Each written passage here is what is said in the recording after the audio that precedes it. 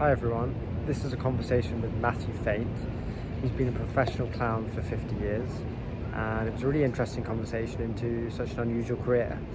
I think the highlight was probably hearing about his time entertaining children at Great Ormond Street Hospital.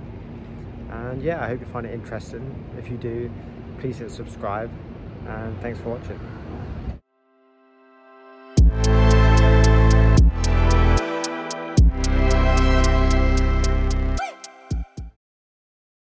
Okay, Mattie, thanks so much for joining me. Thank you. It's great.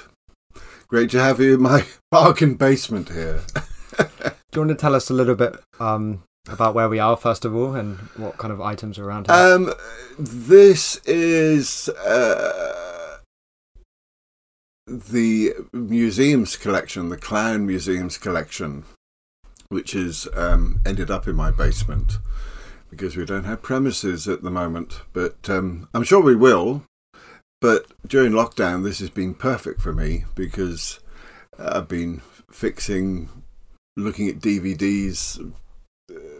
Basically, it's been a really lovely place to be. The funniest room in London, I've called it, because I think it was, Pity I was the only person seeing it, because it houses so many memories and so many people's lives down here, clowns that have spread their laughter throughout their life and have now ended up in a box in my basement. You've got the world's largest egg clown collection in here as well, 300 eggs. Yeah, the clown egg collection is fascinating. It's a record, a 3D picture, if you like, of somebody's clown face. And it started before the Second World War by a guy called Stan Bolt, who was a clown and circus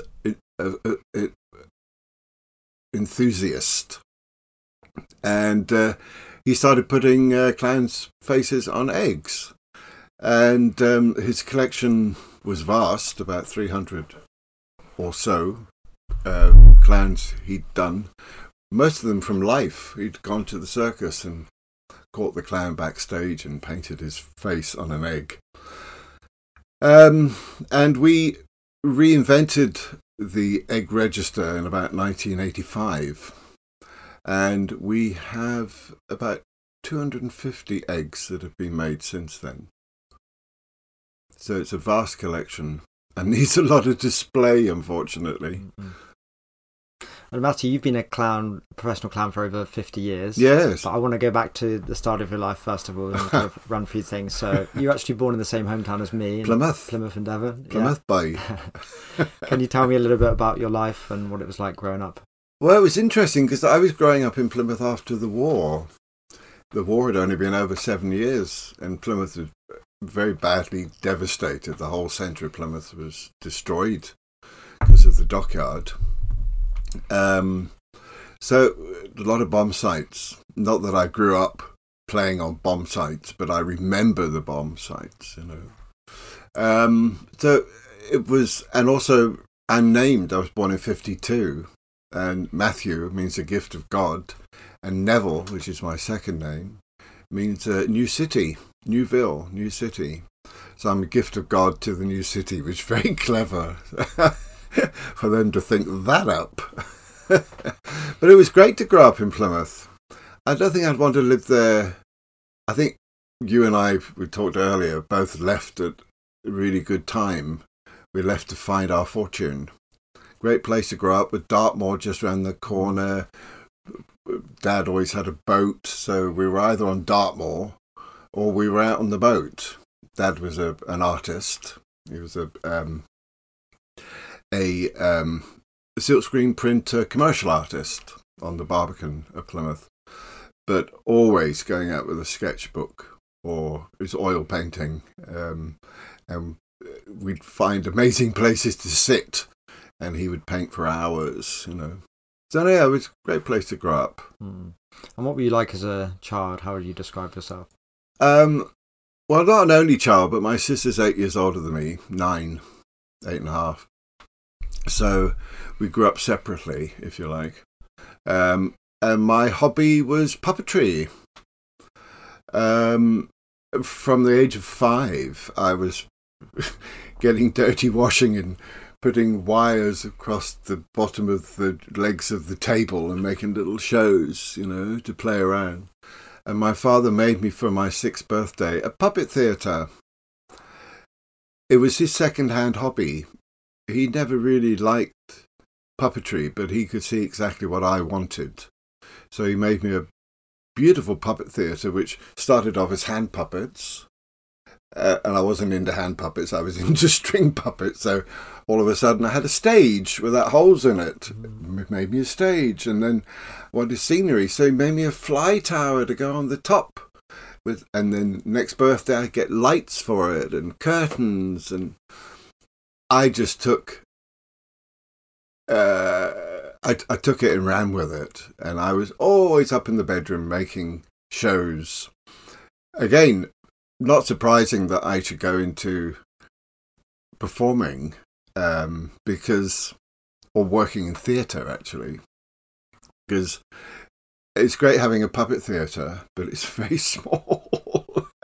And I love theatre. I love the inanimate object of theatre. There's something about working in theatre which is just very sacred in a way. You walk into a building which is quite cold and quite eerie sometimes, and then by the evening it's turned into this fabulous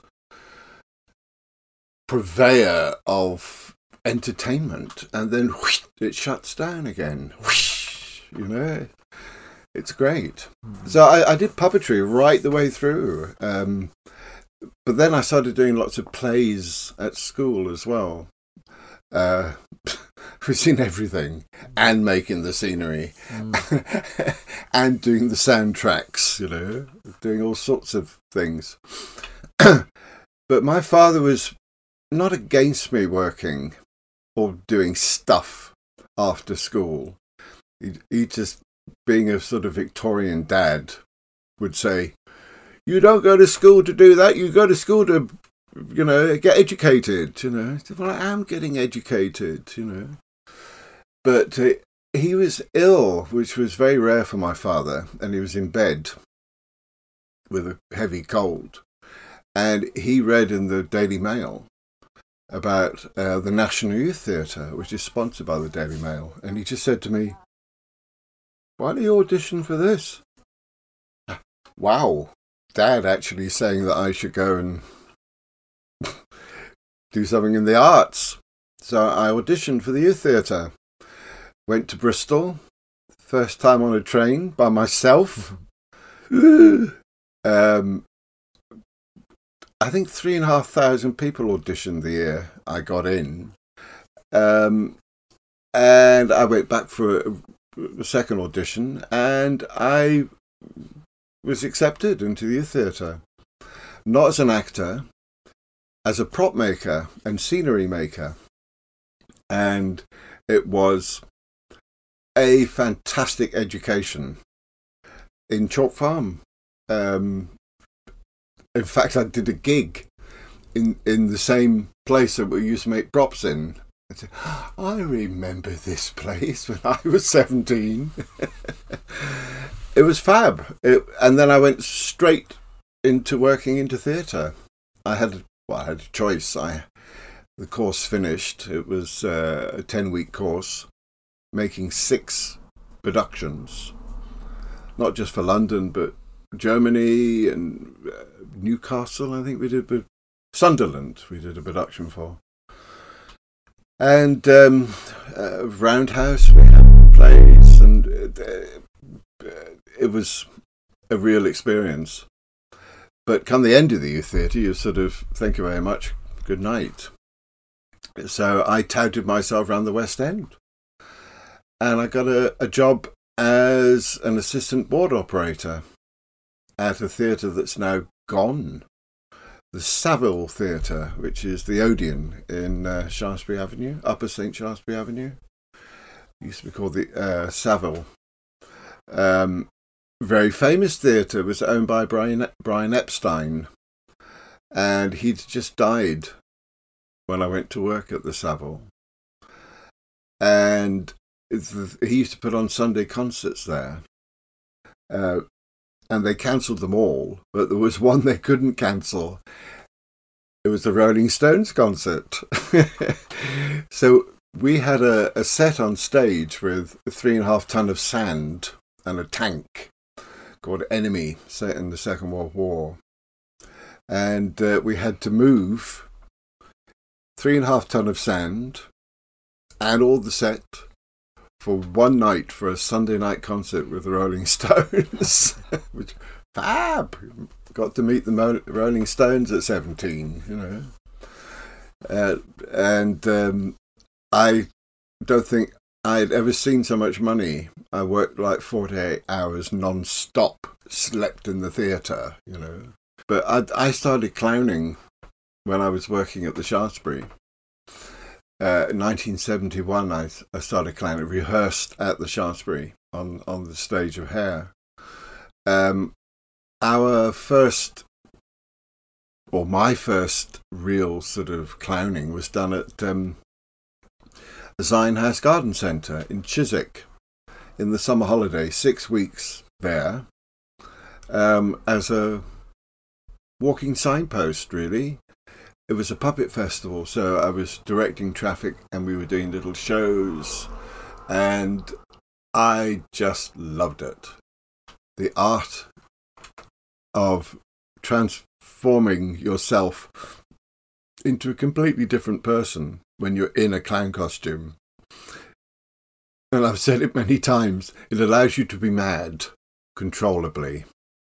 You have this wonderful freelance approach to life where everything is a prop and everybody is part of the act if they want to be. And it's always been my other character right the way through my life, and sometimes I have yearned to be a clown because it just gives you such energy which you don't have normally. You just can't be mad in life. People just look at you strangely if you suddenly go, "Oh, hello, how you doing?" I think you're absolutely off the wall, which is great, because there's always the secret within your own personality that it can come out at any time. They say once a clown, always a clown. Where was I? Well, that's good. I was just going to ask, actually, because you've said that you like being able to become a second character, a second person, and this freedom, and you don't have to be a bit mad. But why do you think, why are you drawn to desiring to be a second person? Not everyone has even thought of that. Why do you think you're like this? I think it's what you can do as that second person. The sort of clowning that I've done is quite rare. For instance, I worked for 19 years as a clown doctor, which was, I think, one of the most amazing experiences I've ever had in life, to walk into a hospital. And I used to work at Great Ormond Street at least once a week, sometimes twice. Many other hospitals as well, but always Great Ormond Street. And we were classed as doctors. We were laughter therapists. So I worked for a charity, the Theodore Children's Charity, and virtually started the charity in London. There were 2 of us when I started.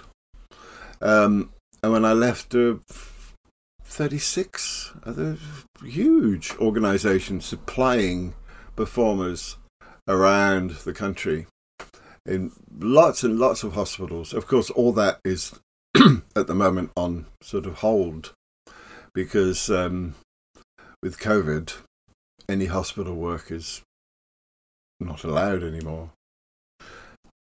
Interestingly, I had a rudimentary training to be a clown doctor, far more training now than I ever had. And it was brought home how serious the work was at Great Ormond Street, because I'd done work in hospitals with another charity called Pod, where you go to a playroom and you just entertain the children that are the walking wounded, if you like, that can come to see the show. In Great Ormond Street, we used to do bed-to-bed work, and far more intense, because Great Ormond Street only deals with extreme cases. If nobody in Great Ormond Street has a broken leg, for instance, they're all serious conditions. And I remember my first day, new outfit, had it on before, but never face an outfit, and I'm now going out of this door dressed. So we're changing in a disabled toilet, two of us, and I said, I'm just going to go outside just to walk around. Back of the building, 3 lifts, school, play centre, staircase. Very busy when I went in. And so I came out and the door went bang behind me. And there were just 2 people where there were hundreds before moving.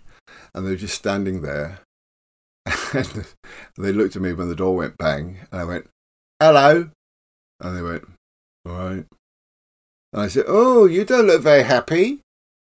And they said, no, we're not. Our son's just died. Oof. But right away, they brought in the other side of the job for me, because the job is not just working with children in a hospital. You're working with the parents. They're going through far more stress than the child is. So I just put my arms around these 2 and just held them really tight like this, and we just had a big hug. Then the lift came and took them away. And I went back into the toilet and went, oh my God. Ah. And we had a hug. A lot of hugs when you're working in that environment. It was not easy work. And I think what people forget about performing, and certainly in clowning especially, is you're hired to do a gig at a venue. You've never been there before. You don't know anything about the people you're working for, really, apart from a phone call or 2. You don't know where to change. You don't know where to put your props. The whole thing is like a completely made environment, and you're the catalyst that's going to create all the laughter through it. And sometimes getting to the place, I used to do all my work on a motorbike, on a scooter. All my bags and my props on the back of a scooter. And I would be going all over London working, because you take a gig, you don't know where it is until you look it up. Oh my God, that's miles away. Ah.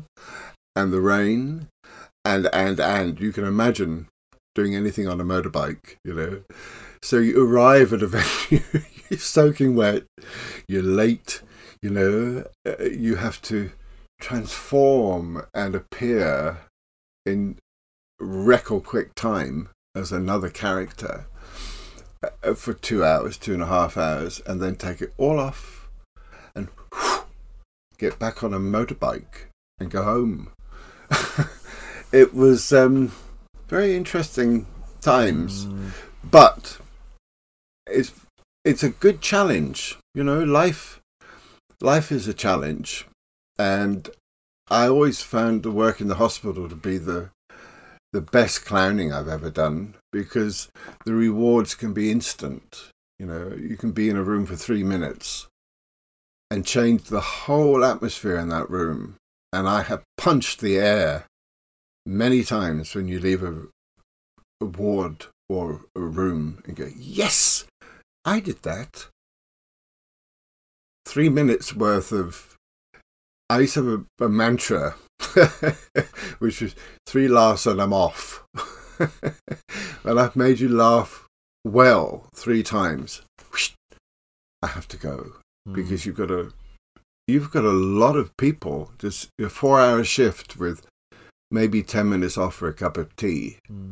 It's a lot of walking for a start. You can, and you have to forms to fill out. You know, it was quite a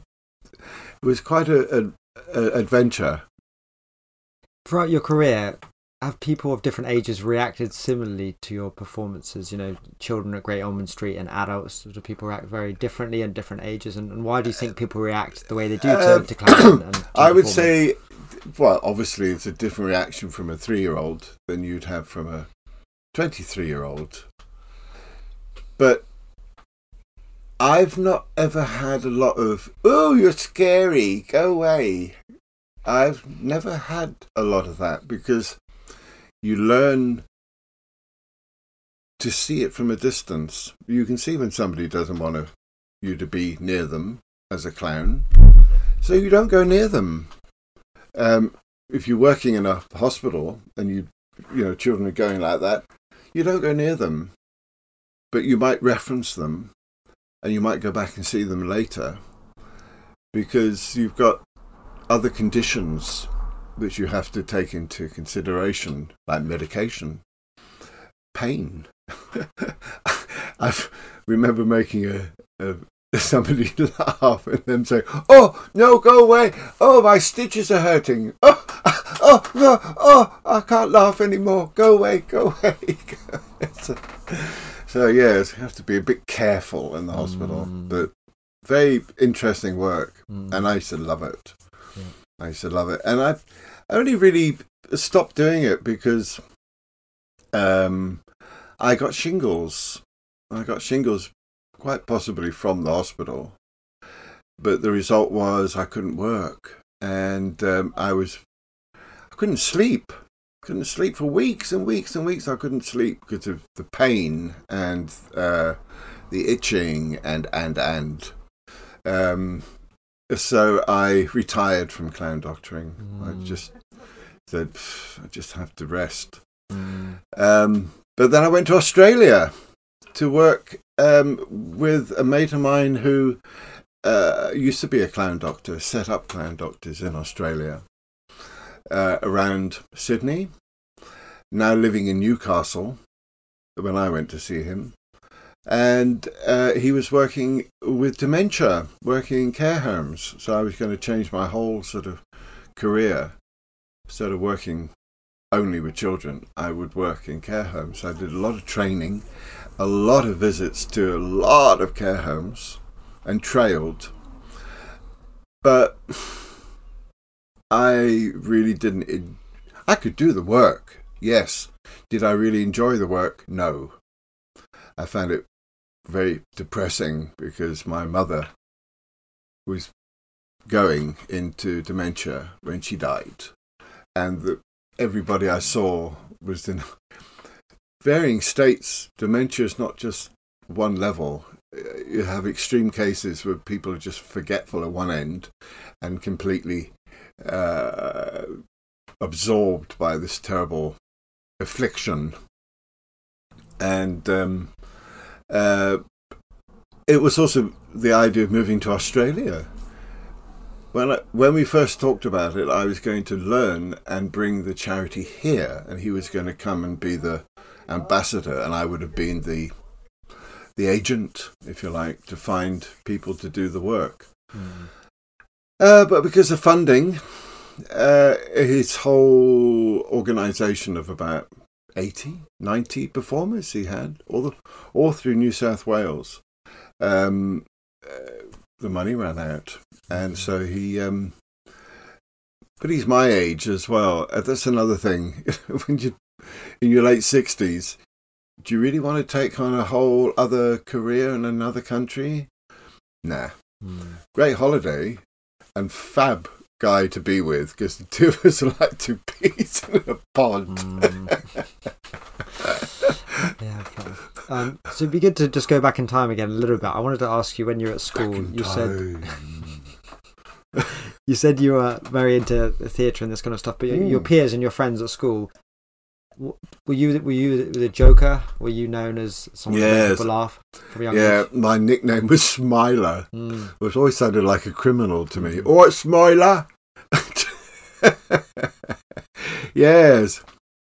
And I was saying to you earlier about going back to the reunion at my school, Burley, in Plymouth, before it was pulled down, and meeting up with kids I was at school with sort of 30 years before. And none of them were at all surprised. Just, what are you doing now, Matthew? I'm a clown. Oh, yeah, thought you would do something like that. Nobody was at all surprised. And when you decided that you wanted to pursue this as a career, what did any of your friends or your family think about that? I think they all thought it was great. You know, I think my career has been very not spectacular, but I've worked in a lot of countries for quite long stints. You know, I worked in Africa for 7.5 years, and I worked in Barbados for 3.5 years.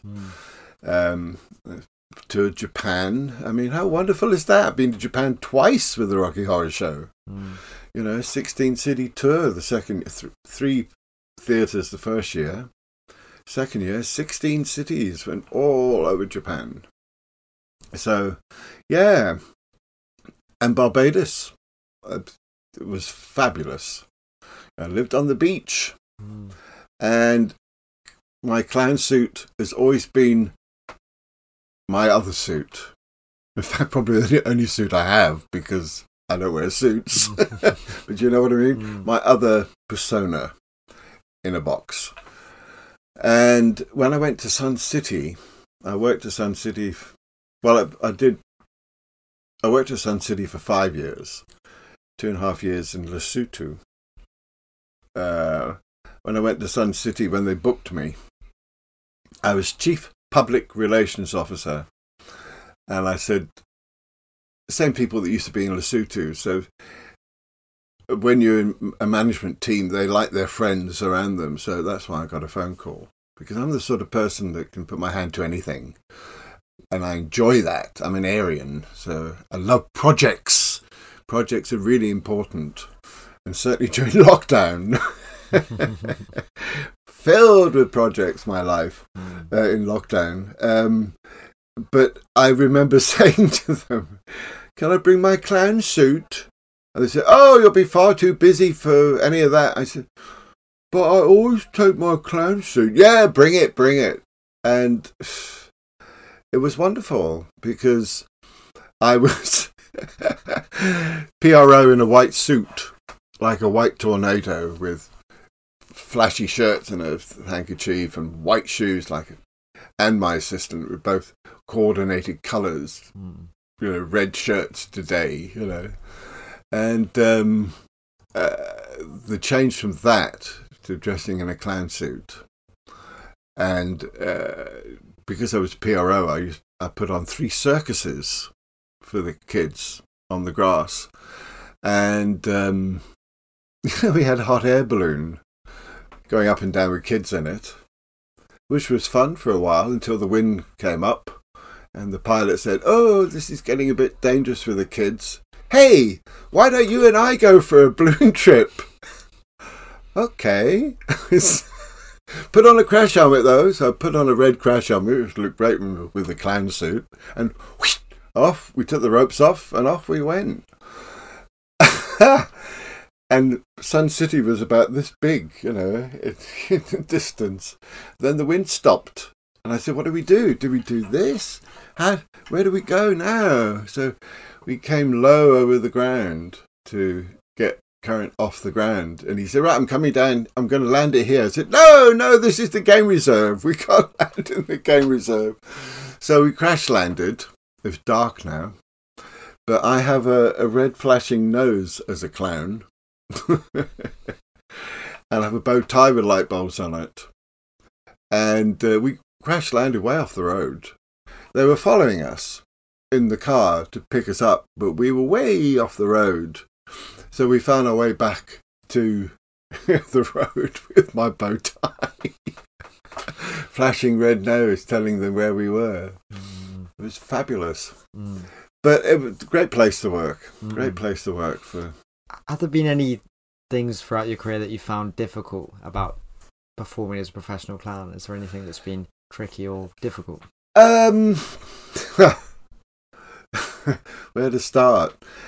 I think every time you dress as a clown, it sets its own course, if you like, because you don't know, as I said earlier, you don't know where you're going to be performing, don't know what the kids are going to be like. You know, kids after tea, when they've all had 3 Cokes and lots of sugary cakes, you know, they're lethal. They hit, and it's like, oh my goodness, you know. Can be, not always. It's a rule of thumb, if you do a kids' party, try not to let them eat first, because you will have the results of that to deal with.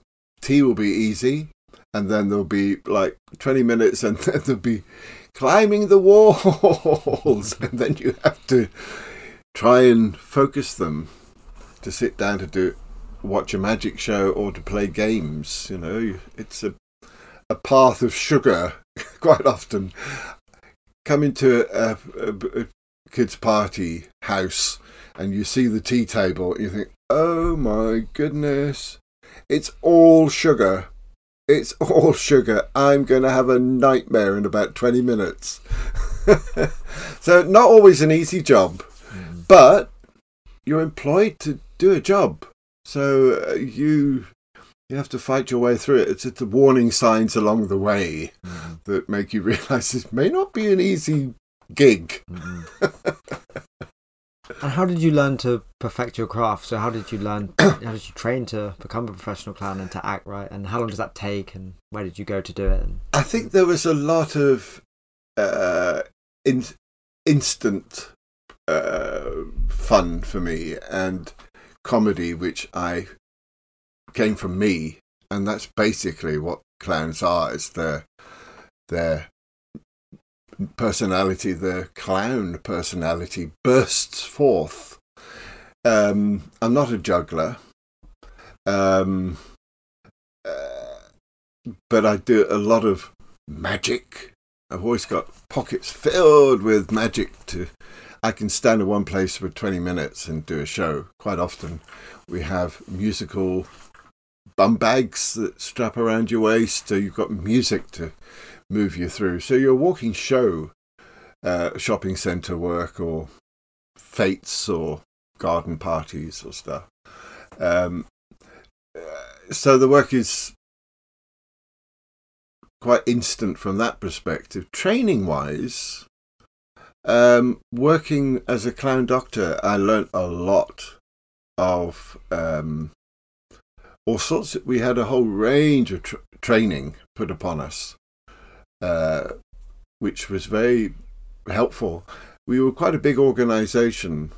Theodora had, based in Switzerland, they had satellite charities, France, Germany, Belarus and Russia, which is a story I'll tell you because I was sent to Belarus, which is in the news now. I bet nobody knew where it was until recently. So yeah, a lot of really good training, which helped me greatly in the hospitals. Greatly. Can you say a bit more about how you'd actually explain what a clown is? What are they trying to do when they're performing, and why does what they do actually entertain people? What's going on there? Well, it's a very you're the catalyst to laughter. It's your art as a clown to make people laugh without hurting or embarrassing, but just pulling on their funniness. So it's quite a fine balance. You have a relationship with your whole audience. For instance, if you're doing a kids' party and you're adults at the back, they have to be on your side. They can't be talking, because that will upset the entire thing. So you're inviting them into the show. Oh, what you got around your neck? you're sort of bringing them into the whole fabric. So that wasn't the question you asked me, though, was it? You said, how would you explain exactly what a clown is and, okay, and what they're trying to do when they're performing? Yeah, well, that's it. You're the catalyst of laughter. Your aim is to lighten the load. And in the hospital, as I said earlier, was probably the most the best clowning I've ever done, I think. But twice I've met the Queen.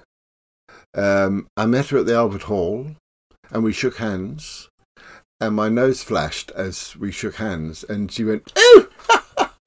like this. And as she walked off, one of her attendants said, "Thank you very much for that. The Queen, Her Majesty's had a cold, and that's the first time we've seen her really laugh for weeks. Thank you." So, oh, how nice.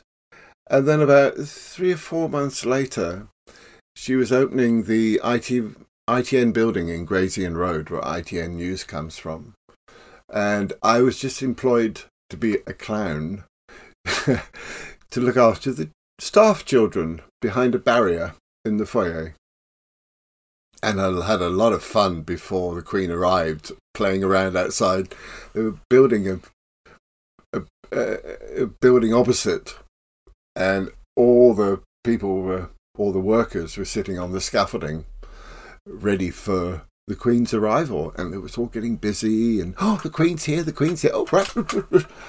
Behind the barrier, and we all had our flags, and got all the kids to go hurrah as the Queen came in on the red carpet.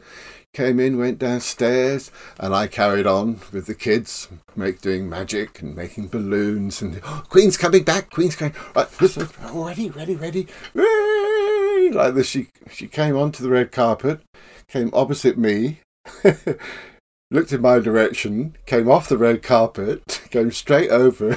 She said, "Hello, have you been entertaining the children?" And I said, "I surely have, Your Majesty." And she said, "Yes, I could hear all the rumpus when I was downstairs." "Well, so nice to meet you again. Goodbye." And then the Duke of Edinburgh went past, and he said, "You don't work here as well, do you?" And I said, "Yeah, I read the news on a Sunday. Have you seen me?"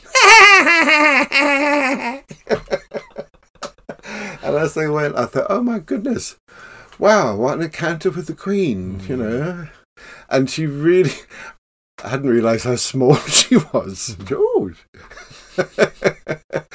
But her face really lit up, And I've thought to myself, all the trials that wonderful woman has gone through, in recent years especially, maybe she needs a court jester. Maybe I'll write to her and say, "Hey, do you fancy a court jester?" And why not? Life is for seizing the moment. How has being a clown in your career affected your personal life? What effect has that had on you in the way you look at the world? Well, I think there are spin-offs in clowning, in that, for instance, I'm a very positive thinker, and I don't like negative people. So I'm always looking for humour, and always looking for things that are nice. There are a lot of people that live their life very much, shall we say, the East Ender way. Oh, yeah, down the pub. I'll get you. It's all, steer clear, like the Desiderata says, steer clear of loud and aggressive people. And I've managed to do that in my life very quickly sometimes. Meet people saying, no, don't like you. You're negative. And a lot of people thrive on negativity, and I don't. So it's helped you maintain a good positive attitude. Yes, absolutely. All the way through my life, always. And I have little mantras. I did a course in laughter therapy, completely separate to working in the hospitals. I did this course. And there were a few little mantras. Certainly, the morning exercise I do every morning, which is laughter yoga. Ho, ho, ho, ah, ah, ah. If you do that for 5 minutes in the mirror, I do it when I'm shaving in the mirror. If you do that, your whole body becomes alive with the endorphins, which, as you laugh, the body doesn't know whether you're doing it because you're laughing or you're making the laughter up. Doesn't matter. As long as you laugh, these endorphins are released into the system, and you feel better. And it's my wake up. I don't do much other exercise. I might as well exercise my face because my body doesn't get a lot of it. So you think if anyone tried that for a few days, they'd notice an effect? It makes you feel better. Absolutely. And it's a well-known fact that if you stick somebody who has cancer in a room with 300 DVDs that I have here, I've got everything from Mr. Bean to Laurel and Hardy to you name it. I've got it on my shelf. If you chained somebody to a television and told them to view all those, they'd have to laugh. It would bring them out of their depression. Sadly, life is not easy. It hasn't been easy for a long time, and it's getting far more complicated. War doesn't help, but it's getting far more complicated anyway with the cost of living and supermarket prices going up. But I think if you have I'm quite a spiritual person as well, so I focus very much on water features and water and fresh air, going up on Hampstead Heath and go for long walks on Hampstead Heath. Fabulous. We're both from Devon. Dartmoor was always my home as a kid, or out on the boat with Dad. I mean, how wonderful is that? And how many children that live in London don't have that opportunity that we had as children? Life is very different for a lot of kids, sadly. You've worked with a lot of other clowns. Is there a certain personality that lends itself to being good at this job? Are you often pretty similar people, or is it a real mixture? It's a real mixture. And people come to clowning because it's a release, a relief, a new channel. They come to clowning for all sorts of reasons, and they come from all different sorts of backgrounds. Quite often, people that have had quite a completely different career have fallen into clowning. My career has been very much theatre clowning related because I started at 19 when I started clowning. It was a natural for me in a way because I was just keen to do it, and it was a good path, and I thought, this is fabulous. This is me. And you know it within yourself, And it's such a pity at where we are presently with entertainers and the COVID and everything of this freelance nature sort of shut down completely. Because new clowns and young clowns become clowns because they see clowns, because they enjoy what's happening and want to be part of it. That's what clowning's all about. You don't have to be a clown. There's nobody saying, right, you're going to be a clown. Well, probably unless you work in circus and you were a trapeze artist and you fell and broke your leg or your arm, even worse. then clowning is a career that you're probably not forced into, but it's if you want to stay in circus, you've got to work, and you've got to find something that you're able to make some money, because there aren't many freeloaders in circus, sadly. I also wanted to ask you about, and we spoke a little bit about this earlier before we met on the phone, about how clowns are sometimes used in the media or films or culture, this kind of thing, sometimes in a kind of negative light. So the 2019 film, the Joker, they used a kind of clown figure there in this kind of negative sense. Yes. Kind of, what do you make of that? Well, I saw it on like It. I've never seen. Actually, I saw 10 minutes of It on the way to Australia, and when the first gory bit, I thought, no, it's easy on a plane. You should switch to another channel. I thought, that's all I want to watch. And the Joker, I think I watched more of the Joker, because there's a whole sort of psyche behind his Joker character. But no, it for me was painful to watch, you know. And the whole, shall we say, Pennywise, that character from It, very scary, and you know, not what we're all about as clowns. It takes the clown face in a totally different direction.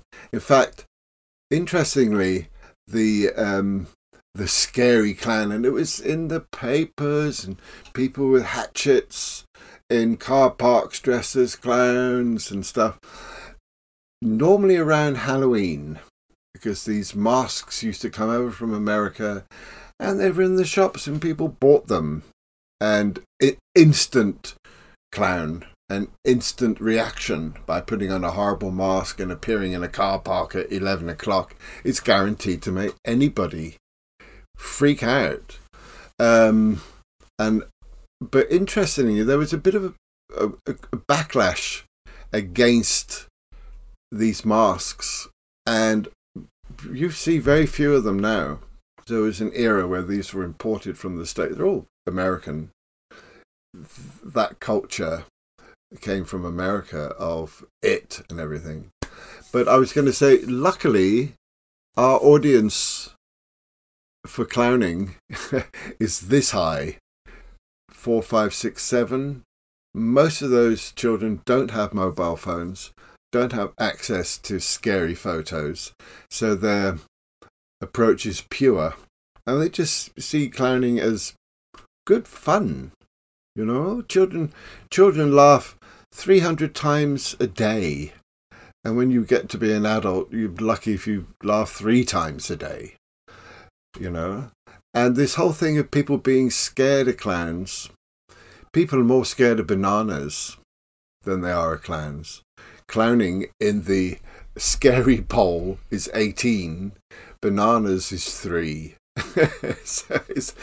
But it's the painted face. It's also being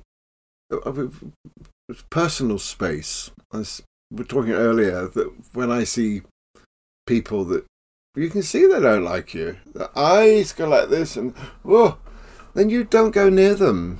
There are many other people to entertain. You know, don't go near people that don't want you near them. Simple.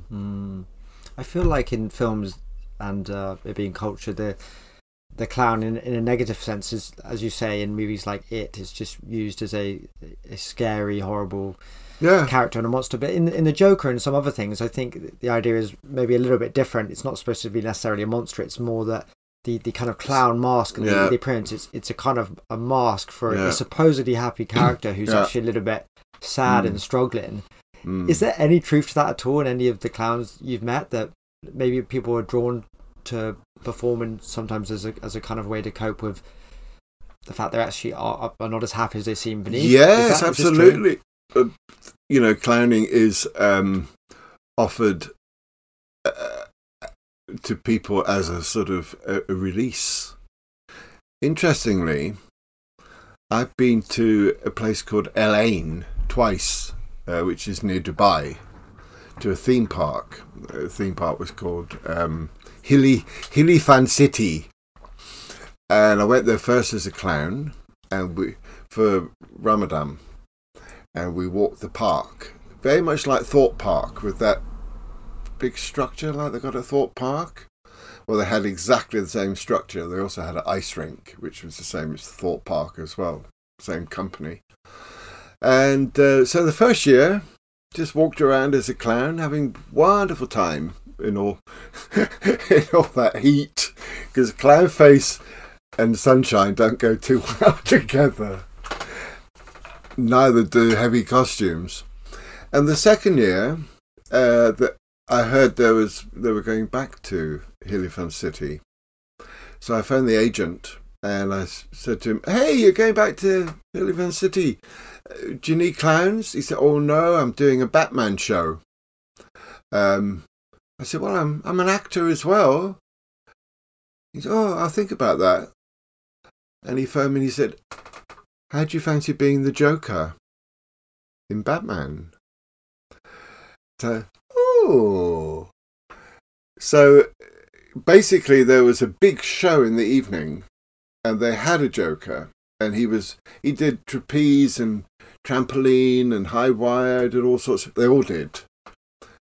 But we had a team that went around in the original Bat car. Ancient, I think it did 12 miles to the gallon or something. It was like huge, and dressed exactly the same costume. In fact, I used to make up the main Joker every night because the makeup was so complicated. But I would spend the day doing photos with all the children on top of the information centre. So I played the Joker, but kids loved the movie, so we were all, shall we say, appreciated. And also in countries like the Middle East, they don't see clowns. It's like a rare event, and there's no preconception. They just enjoy the fun of clowning. Yeah, so people just obviously enjoy that fun. I think I was actually asking slightly more though, as the person who is the clown, not the audience viewing it, not the audience viewing it. If there's the idea sometimes, isn't there, in these films like the Joker, that it's a happy character and they're smiling, but they're actually struggling themselves. They're sad and they're kind of putting this figure on to kind of to pretend that they're not. I was wondering if you've ever encountered any people who are clowns themselves. Who are miserable, who are maybe miserable, before. And they're doing this because of this reason, because that's the other kind of idea that's used in movies. And like we've said about it, this is a kind of a silly idea that they use these monsters. Is there any truth to this idea at all? This was kind of more of the idea in the Joker. Yeah, no, I'm sure a lot of clowns have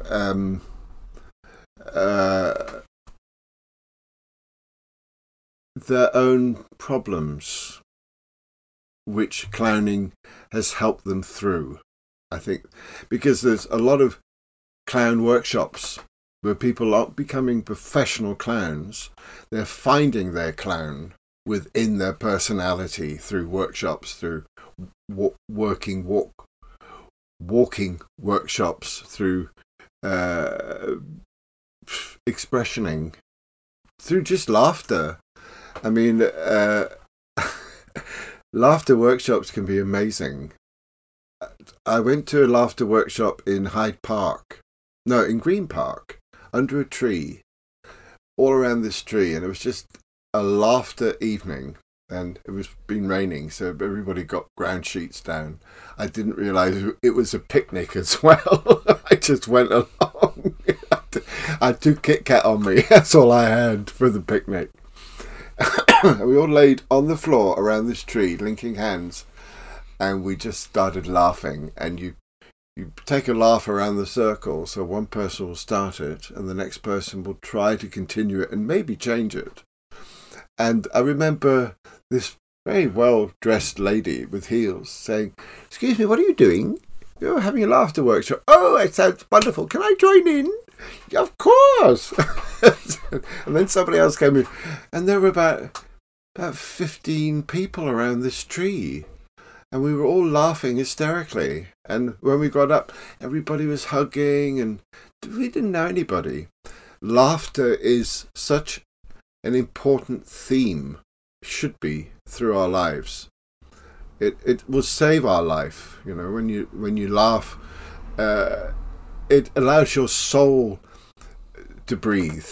In fact, there's a lovely quote from Mike Myers: "The laughter blows the dust off your soul."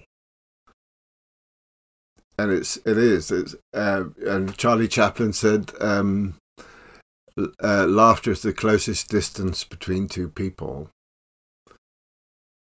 And it's true, when you meet somebody, you look at their eyes and you immediately have a ability to sort of read their soul quite often. And it's that you're trying to bring out of somebody when you're getting very deep now. But that's it's good. True. Yeah. Laughter is an important part of our life that we should never, ever lose, which hopefully continue through all of our life. And hopefully we'd always have the ability to have access to it, you know.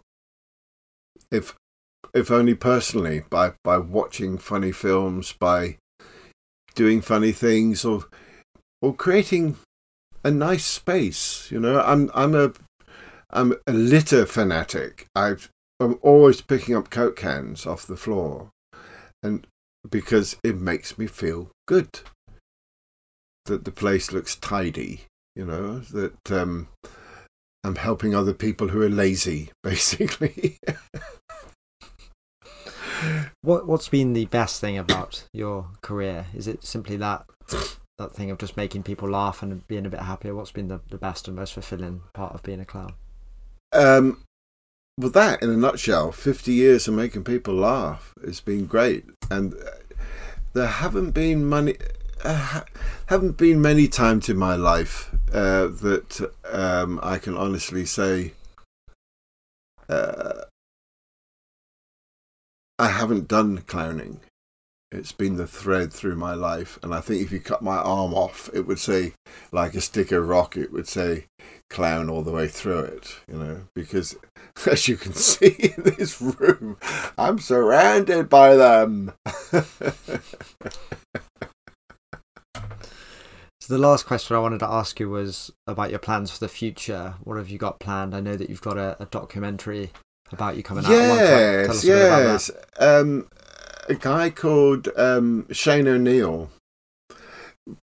Every year we have a church service. It used to be around Grimaldi's grave in Pentonville Road in St. James's Chapel. That's where the first one, the clowns were around his grave, and it became a memorial day for Joseph Grimaldi. If people don't know, he was a clown from about 1800, very famous in circus, in pantomime. But pantomimes went on 6 months, and you know, they made little statues like this. So when you went to see a show, instead of buying a DVD or a CD of the show afterwards and a program, you bought a little statue and a hand-painted, coloured-in painting of him working. I've lost my track. Where was I? I was saying about the documentary. Oh, yes. Yes. So the church service, that's right. So I've been producing the church service for years, putting in the performers into this big service, 700 people in a church in February, which is quite something in London. And it was a beautiful occasion, fantastic for everybody to meet up. fantastic everybody to have some fun. Memorial service, also to say goodbye to clans that have passed in that last year, and a good get-together for everybody. And I've been coordinating the people that want to do documentaries or take photos for years. And this guy came to me wanting to do a documentary, but an in-depth documentary, me organising the event and talking about the event. And then about a third, maybe a bit more, had already been recorded. And then we had COVID, which changed the path of the documentary. So it's become a documentary really about my life, in a way, what I've done in my career. And it's just called Clown, with a subtitle, "It's a Serious Business Being Funny." And I talk seriously about exactly what I've been talking about now. How it's not always easy being a clown, but always enjoyable afterwards. So it's not quite out there yet. It's only 12 minutes. And he's made it as a sort of a calling card for his future work, because he's a freelance director. So this is him saying, yes, this is what I can do. And it's a really nice piece, because he's had weeks, months probably, to put it together because of COVID. Everybody was working from home, and how better to sit in your office and edit. And he put cartooning in it. It goes into cartoon 4 times in 12 minutes, with me going into voice, going, "Oh, hello." It's very funny. Makes me laugh, and I'm in it. That's the other thing about when you watch yourself. I can watch myself and think, "Oh, he's funny. Oh God, it's me." It's a weird thing. Mm-hmm. When you put on a different face, you can almost view yourself completely separately. Like, was that really me? Well, we look forward to seeing that, and thank you so much for speaking and for sharing your story. Oh, my pleasure. And for bringing a little bit more joy and laughter to the world as well. So, absolutely. Us Plymouth boys, got to keep the world laughing. Exactly. Thanks a lot, Mattie. Thank you. I hope you enjoyed this conversation. If you enjoyed the Human Podcast, please consider subscribing. I hope to see you soon.